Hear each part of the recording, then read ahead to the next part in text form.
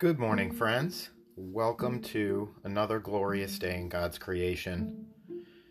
This is Rise Up, and I am John Kowalski. And I welcome you to another episode of this podcast. This time, I've got a little, I guess I had a little bit of a call put on me to do this one. And with this pandemic raging on and seeming like it's never going to end, at least the shutdowns and the lockdowns and the stay-at-home orders and all of that stuff are never going to end. I feel like people are getting more and more angry. I feel like people are getting more and more depressed. I feel like people are getting more and more I guess for less of a better term, let's say less and less Christian. I'm hearing a lot of talk again, or seeing it on social media, about pain and suffering and death and where is God, and I felt like I needed to speak on it. So I'm going to talk today about pain, suffering, and death, and a little bit about God's place in that and our place in it, and what it's all about. I could, delve into philosophy and stuff like that, and get really deeply into Alvin Plantinga and the arguments that he refuted, that because pain and suffering exists, there can't be a good and all-powerful God. I'm not going to do that. I'm going to take a little bit of a different approach, a more personal approach. If you want to study that, please do that. Go to YouTube, search Alvin Plantinga, and you'll find videos about his refutation of the argument that God cannot exist because of pain and suffering. He wasn't even a Christian. He was a scientist. But his argument simply proved that the fact that pain and suffering and death exist does not preclude a good and powerful God. Okay? Whether or not he actually believed in the Christian God or the God of the Bible, that's a different story. But he was arguing from the aspect of truth, not from the aspect of religion. Okay, so I'm going to start in Genesis 3:16, because sin is the reason for pain, suffering, and death in our lives, in every person's life that have ever lived since Adam and Eve. In Genesis 3:16 through 19, after the fall, after they ate the forbidden fruit, God said to the woman, he said, "I will surely multiply your pain in childbearing. In pain you shall bring forth children. Your desire shall be for your husband, and he shall rule over you." And to Adam he said, "Because you have listened to the voice of your wife and have eaten of the tree of which I commanded you, you shall not eat of it. Cursed is the ground because of you. In pain you shall eat of it all the days of your life. Thorns and thistles it shall bring forth for you, and you shall eat the plants of the field. By the sweat of your face you shall eat bread till you return to the ground. For out of it you were taken, for you are dust, and to dust you shall return." So whether you think that's a justified punishment or not, we're going to get into that in a minute. It is the punishment for that original sin. But before you judge Adam and Eve, you'd have done the same thing. I'd have done the same thing. We're just built that way, right? We're curious, and we have to know, and we have to try things, and we're really great at justifying our poor behavior. As I said, just pop open any social media site and you'll see people at their very worst lording over others, claiming that they're better than them for whatever reason. Okay? You know the sins that hound you in your life. You know the times that you have succumbed to them. We are not perfect people. Okay? That is exactly what Christianity is about. It's about, through faith, being forgiven.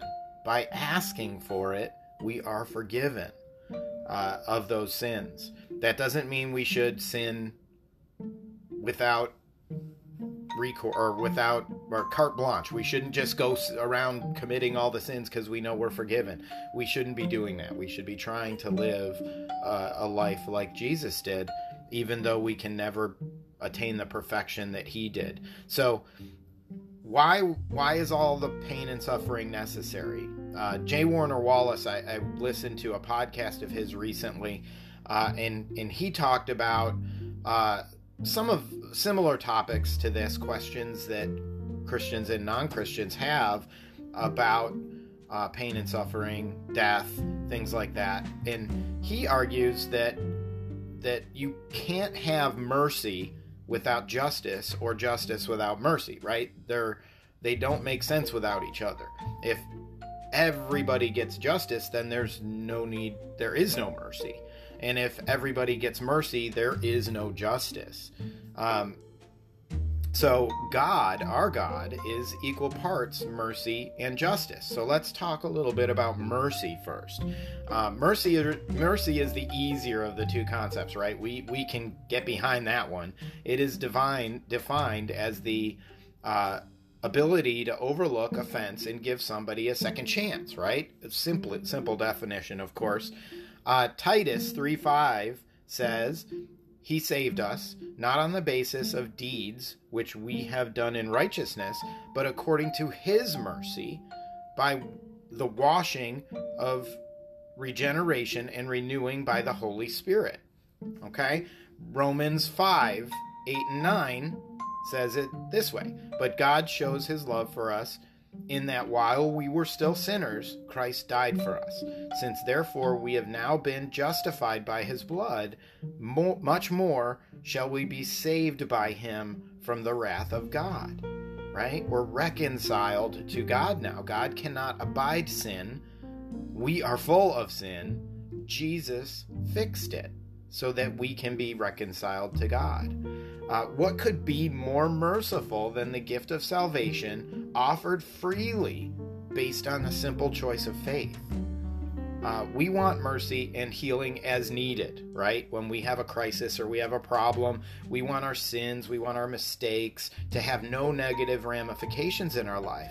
Okay, but imagine that utopian world, right, that you're creating by asking for this.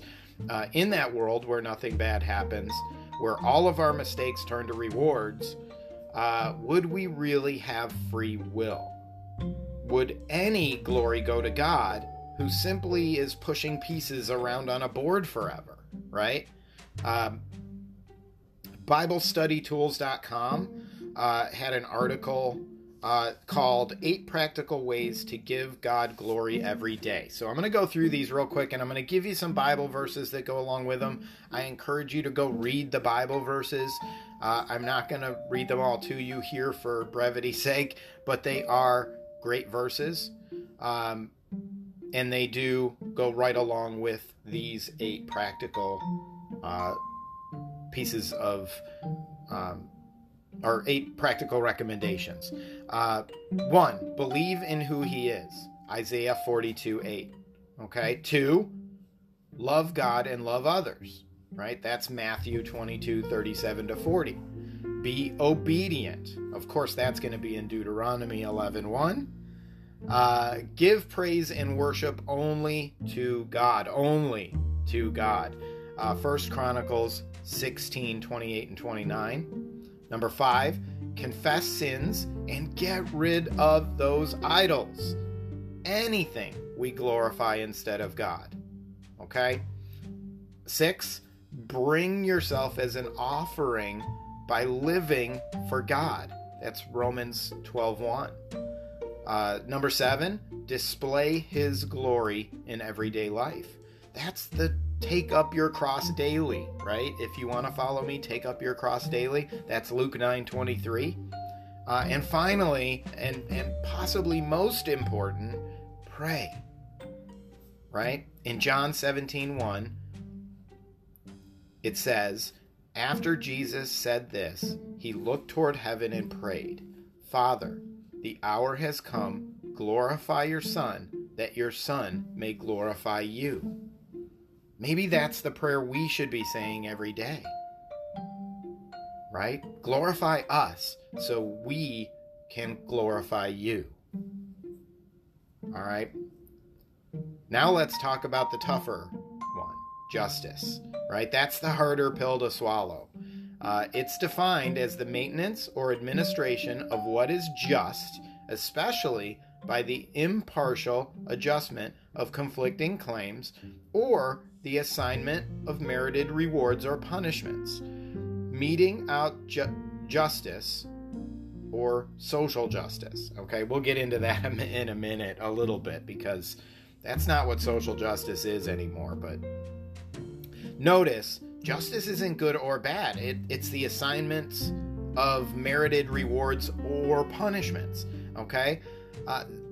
That is what we mean when we say justice is blind. Or we want it to be anyway. Right? There is nothing that prevents true justice from happening. It doesn't change based on race or color or creed or gender or whatever, right? The same action results in the same reward or punishment, no matter who does it, right? So let's get back to that social justice thing. I don't want us to confuse justice with social justice, okay? Justice is pure. Justice is of God. Social justice is not necessarily of God. Now, are some of the goals of social justice godly? Of course, right? Who doesn't want to take care of the poor? Who doesn't want to eliminate racism? Right. We all do. Well, I shouldn't say we all do, but most of the world does, okay? The difference between justice, which is of God, and social justice, which is a creation of man, is man. We are not good at doing anything that replaces God's version, okay? Here's a good example. The same mob that decided people were not equal based on race, affluence, wealth in the past, right? They created the racism, the inequality in our country or in the world. The same people who did that now want us to reverse the process by treating the other end of those measurables unfairly. So now the people who benefited back then from bad decisions are now going to be punished for it, even though they weren't part of it. We're going to punish them now because their class, or whatever you want to call it, their race, their class, their color, their gender, benefited. Now they must be punished. Okay? That's ridiculous. None of those people were responsible for any of that. And to be fair, the same decision-making process that made that decision is making this one. So now in 50 years, we're going to flip the script again and oppress the poor and different races again? That makes no sense. Right? Racism is wrong no matter which race everyone is subjugating. It is just wrong to fail the poor it is just as wrong to fail the poor as it is to be burning buildings crying eat the rich. It's wrong. Okay? God's justice is simple. Psalm 146, 7-9 says, "Who executes justice for the oppressed? Who gives food to the hungry? The Lord sets prisoners free. The Lord opens the eyes of the blind. The Lord raises up those who are bowed down. The Lord loves the righteous. The Lord protects the strangers. He supports the fatherless and the widow, but he thwarts the way of the wicked." How does God do all these things? You can find the answer in a simple verse of a song. Okay, Matthew West wrote a song a few years ago called "Do Something," and some of the lyrics go, I shook my fist at heaven and said, God, why don't you do something? He said, I did. I created you. So, guys, we're the answer to this question. We can't fall prey to this social media nonsense. We need to do what Christians have always done since the beginning of the church in Jerusalem, and we need to take care of the poor. We need to take care of the widows. We need to take care of the children. We don't need our government telling us how to do that. They don't know what they're doing. They never have. We need to do it. Colossians 3:25 says, "For he who does wrong will receive the consequences of the wrong which he has done, and that without partiality." Revelation 20:12 and 13. I know it gets scary when you start talking about Revelation in a podcast, but listen to it. "And I saw the dead, the great and small, standing before the throne, and books were open, and another book was open, which was the book of life. And the dead were judged from the things which were written in the books, according to their deeds. And the sea gave up the dead which were in it, and death and Hades gave up the dead which were in them. And they were judged, every one of them according to their deeds." Notice, in God's definition of justice, we're held accountable for our own sins. Our sins. Not the sins of our fathers. Not the sins of our ancestors. Not the sins of the founding fathers of our government. We're held accountable for our sins.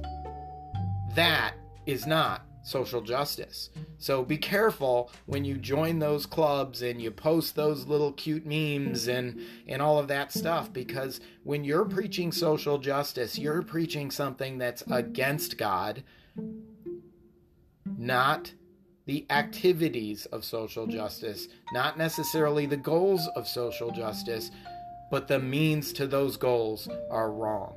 I'm going to take a quick break, and then I will be back with you to discuss more about pain, suffering, death, and the result of sin.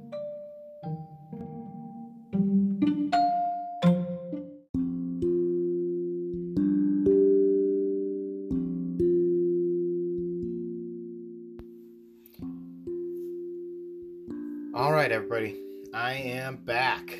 I'm ready to discuss some more about pain, suffering, and death being the result of sin. Early on, humans in the Bible, humans lived nearly 1,000 years.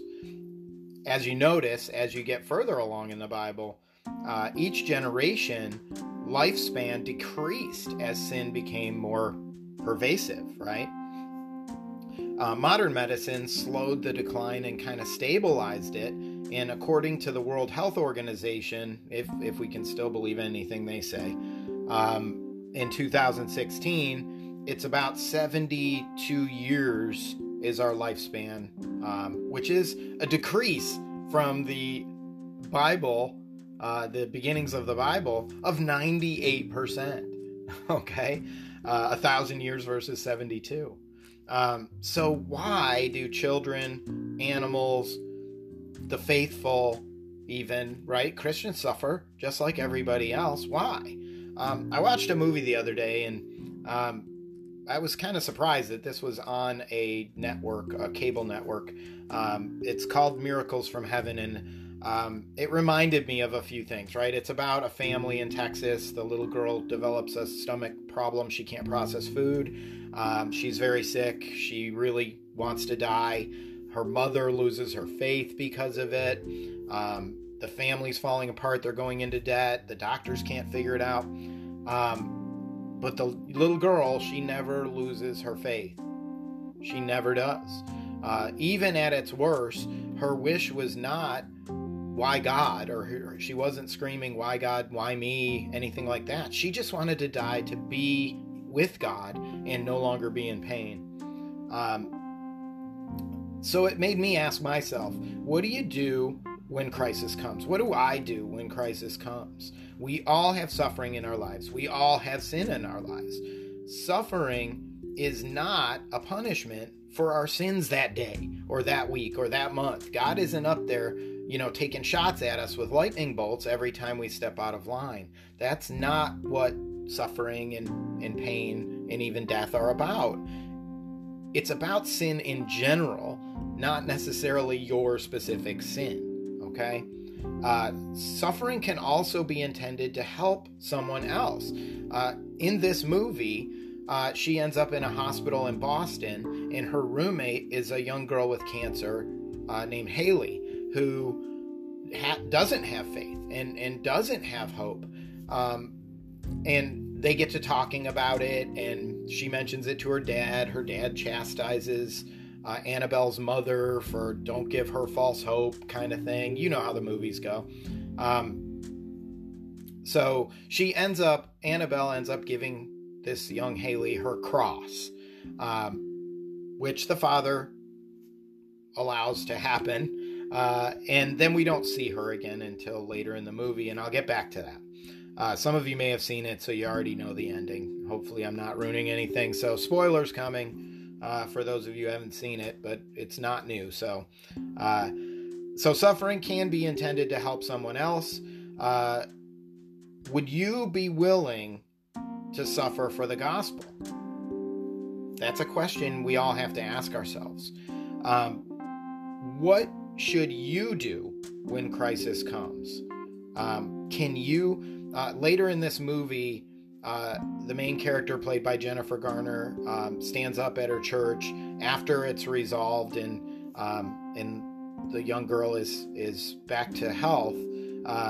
She talks about how she lost her faith and how she shouldn't have, and when she lost her faith and stopped talking to and trusting God, she stopped seeing all the miracles that were happening in her life.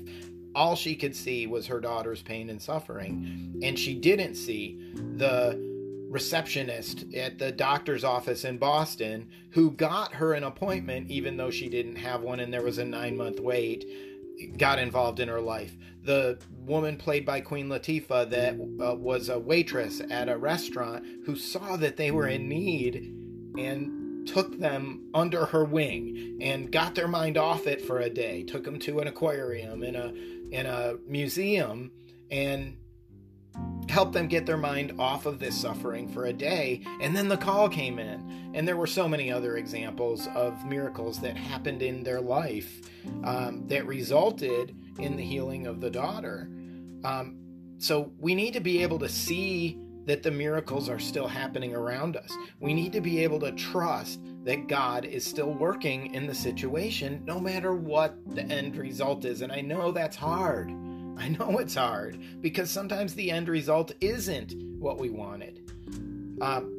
Our pastor at Bridgewood Church, Pastor Kurt Demoff, for those of you who may be listening and know him, had a sermon. I don't remember how long ago it was. Probably a year or so, or maybe 2 years. I don't know. He said that most people subscribe to an everything happens for a reason mentality, but they miss the truth of what those reasons are, right? Here are some of the reasons he said that everything happens, right? We live in a fallen world in which people choose to do bad things that hurt others. Number 2, God uses storms and difficulty in our lives to perfect or refine us. Sometimes the suffering or the pain or the storm is a lesson that we need to learn. Third one, God is sovereign, and we may not always understand the reason. And the fourth one, our own bad decisions and choices affect our lives negatively. God isn't always punishing us for something. Sometimes our poor choices are punishing us. Okay? So the answer here is 1, expect the best. Pray for the best, right? Have faith that miracles can happen. Number 2, prepare for the worst. Have the wisdom in preparing for the negative outcomes, understanding that they could very well happen. We are not guaranteed tomorrow. Okay? To be fair, we're not even really guaranteed all of today. And number 3, leave it to God. You can't control the outcome. The only thing you can control is your reaction to the outcome. Those are Pastor Kurt's words directly. Okay? So I'm just quoting him when I say that. You can't control the outcome. You can only control your reaction to the outcome. So, some hard questions that we should be asking ourselves. All right? First, do we really trust God? Proverbs 29:5 says, "Fear of man will prove to be a snare, but whoever trusts in the Lord is kept safe." Okay? Number 2, can we accept that pain and suffering are part of life and serve a purpose just like mercy and justice and love and faith do? Can we accept that? Acts 5:41 says, "The apostles left the Sanhedrin rejoicing because they had been counted worthy of suffering disgrace for the name." Right? They suffered for Jesus, for their faith, for their belief, and they rejoiced for the opportunity. Okay? 3, are you willing to suffer for the kingdom and the gospel? Are you willing to have suffering, pain in your life to affect somebody else's life in a positive way, like in this movie? Annabelle gave her cross and told the young girl, Haley, about Jesus. It changed her life. Okay, it didn't extend her life, but it did change her life. Number 4, can we believe that God is working even when grief is preventing us from seeing it? John 20:27-29 says, "Then he said to Thomas," yes, doubting Thomas, we have to go there, "Put your finger here and see my hands, and put out your hand and place it in my side. Do not disbelieve, but believe." Thomas answered him, "My Lord and my God." Jesus said to him, "Have you believed because you have seen me? Blessed are those who have not seen and yet believed." That's very convicting, right? I'm sure Thomas felt a little small in that moment, but we've all been there. Number 5, can you see the miracles happening around you despite the pain in your life? Jennifer Garner's character couldn't. And she did later, of course, when it's resolved and everybody's happy, it's a happy ending. Even when it's not a happy ending, we can look back and we can see it, right? Hindsight is 20/20.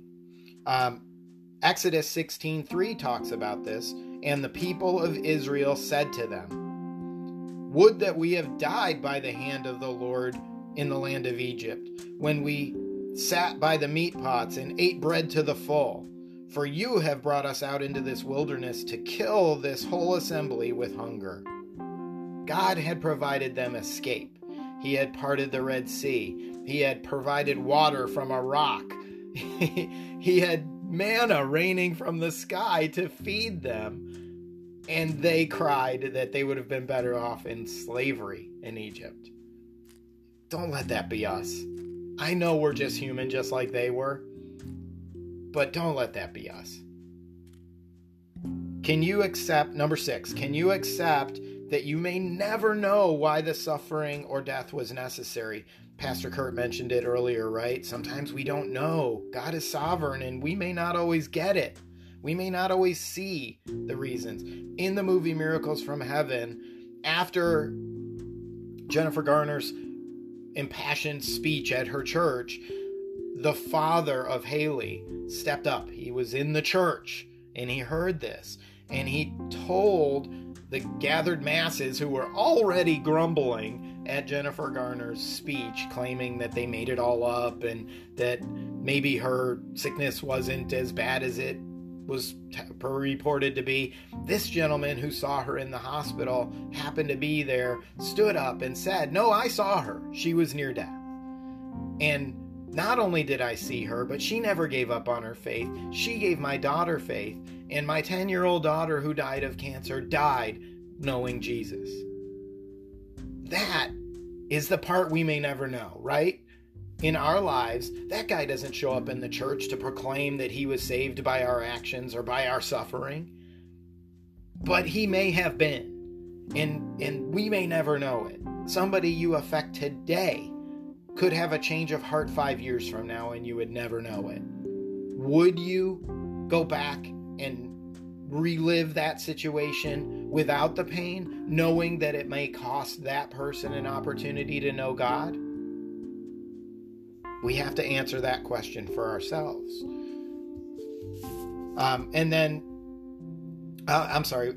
We don't always get affirmation in this world, right? Matthew 16:19-21 addresses this. Do not store up for yourself treasures on the earth, where moths and vermin destroy, and where thieves break in and steal. But store up for yourselves treasure in heaven, where moths and vermin do not destroy, where thieves do not break in and steal. For where your treasure is, there your heart will be also. And if your treasure is not in heaven, if it's here on this world, that is all you get.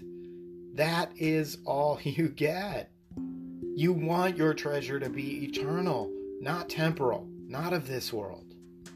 Right? Sometimes we just have to accept that God will do the right thing. That whatever that right thing is, that's what God is doing.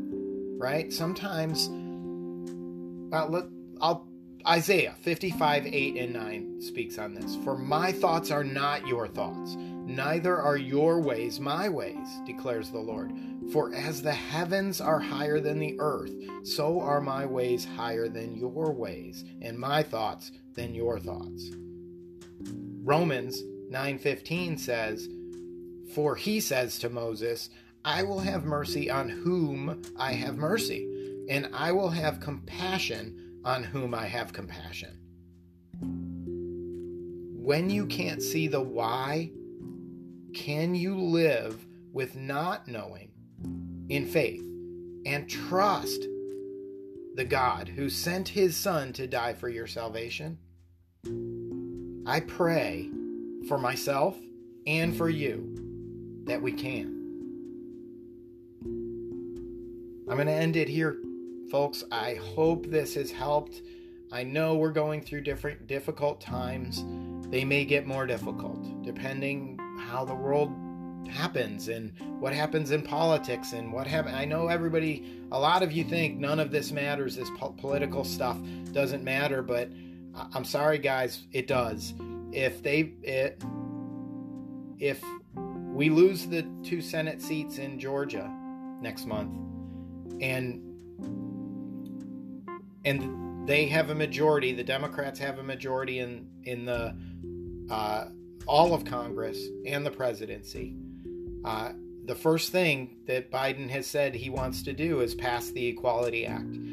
I implore you to look it up. It's already passed in the House of Representatives, I think 2 years ago or something, a year and a half ago.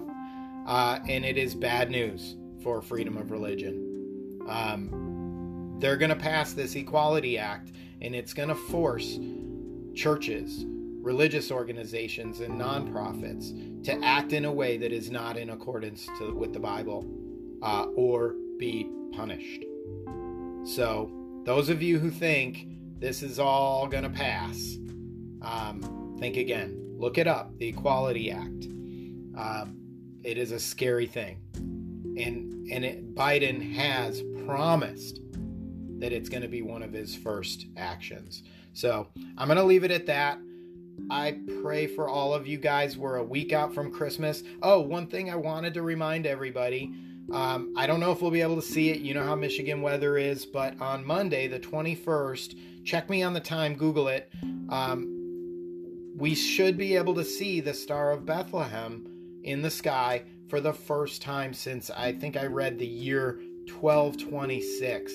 So not going to happen again in our lifetimes. So if you have a chance to step outside and look to the sky, you may be able to see the Star of Bethlehem up there, which would be a wonderful thing, a real ray of hope in a difficult year during this Christmas season. If I don't get another podcast done before next week, I wish all of you a Merry Christmas. Please, if you do anything else this holiday season, this Christmas season, keep Christ in Christmas. Thank you, guys. Rise up.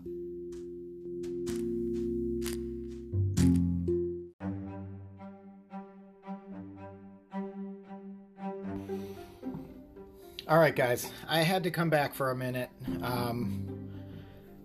As happens often, I was finished with this recording and doing my daily audio Bible plan for the day. And what comes up in today's reading is Habakkuk, one of the minor prophets. Not minor because of their importance, but minor because it was one of the smaller books. And obviously God wanted me to hear this today, and maybe he didn't want me to record today. But I did, and I felt like I had to come back and tell you what was in this. If you've read it, you know Habakkuk was a prophet, and he basically, his 3 chapters of his book, that's all there is basically a conversation with God. And he starts out complaining. His complaint to God in verse 2, "O Lord, how long shall I cry for help, and you will not hear?" Verse 4, "So the law is paralyzed, and justice never goes forth.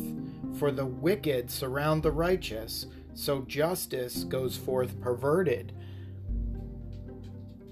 It sounds a lot like what we're going through. It sounds a heck of a lot like what we talked about today in the earlier parts of the podcast. And it's obviously God's will that this get included in this podcast. So starting in verse 5 of Habakkuk, the Lord answers. He says, look among the nations and see wonder. Look among the nations and see wonder and be astounded. For I am doing a work in your days that you would not believe if told. So we talked about that, how he's working behind the scenes, and we wouldn't even believe it if he told us what he was actually doing and what impact it would have on the world in our lives.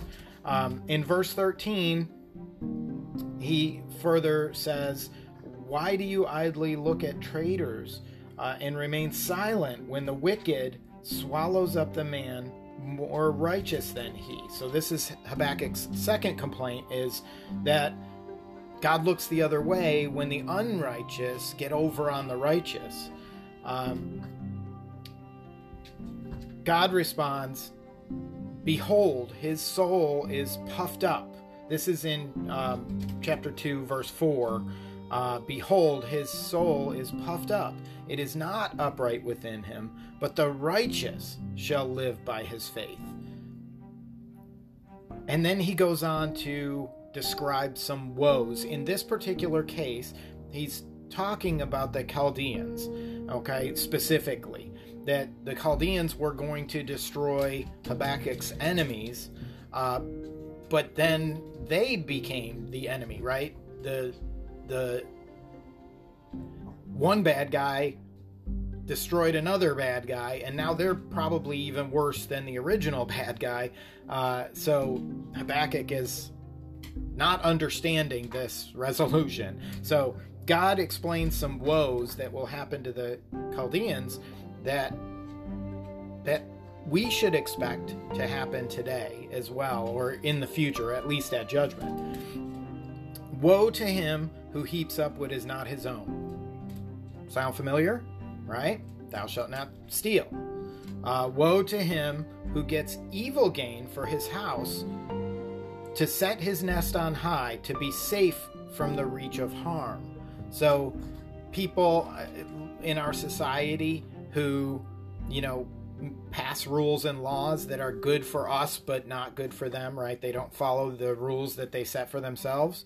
I think we have great examples of that in our current day.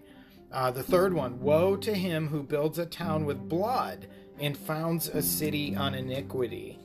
I think we see some pretty good examples of that going on in our country right now.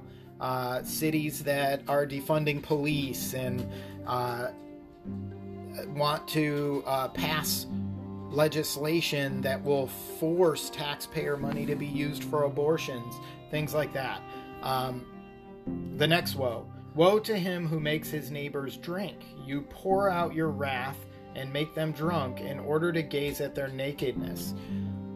Wow, that's a pretty obvious sins of our world right now, of our culture, where everything good is bad and everything bad is good right now. And then finally, woe to him who says to a wooden thing, awake, and to a silent stone, arise. That's idolatry, right?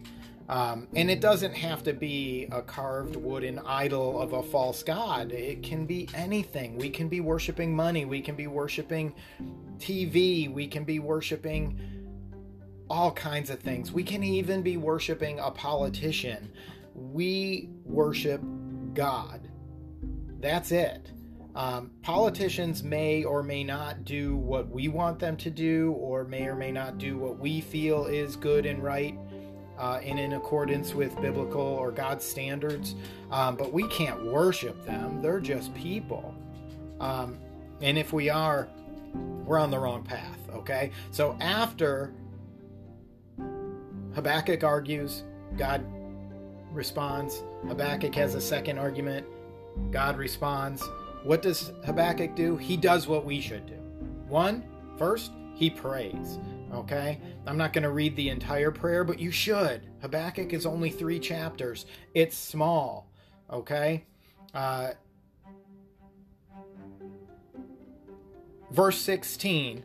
I hear and my body trembles. My lips quiver at the sound.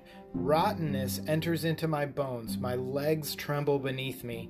Yet I will quietly wait for the day of trouble to come upon the people who invade us. Trust in God. His prayer is about trust. That I may not see it, but you said it's happening, and I trust in you. And then what does he do after he prays? He rejoices. He hasn't even received the resolution yet, but he rejoices in the Lord that he will, because he knows that God is true. I'm going to read this whole thing. It's only 3 verses. So this is chapter 3, verse 17 through 19. Though the fig tree should not blossom, nor fruit be on the vines, the produce of the olive fail, and the fields yield no food. The flock be cut off from the fold, and there be no herds in the stalls. Yet I will rejoice in the Lord. I will take joy in the God of my salvation. God, the Lord, is my strength. He makes my feet like the deer's. He makes me tread on my high places. Isn't that amazing? Habakkuk, in a terrible situation, he sees no way out of it. He sees a resolution come that's worse than the original problem, but he trusts in God. He knows that God is faithful and will provide. He's not always going to like the end result, but the end result is going to be God's sovereign act. All right, guys, I'm going to leave it at that. I just felt like this came up for a reason, and it had to be added to this podcast. I hope all of this helps. If you have questions, reach out to me. If there's something you want me to discuss in future podcasts, please reach out. I will be happy to do research on any subject pertaining to God, even politics, but I'm going to look at it from my Christian perspective, so be prepared if that you want to actually hear the answer to the question. All right, guys, Merry Christmas. I love you all. We'll see you soon. Rise up.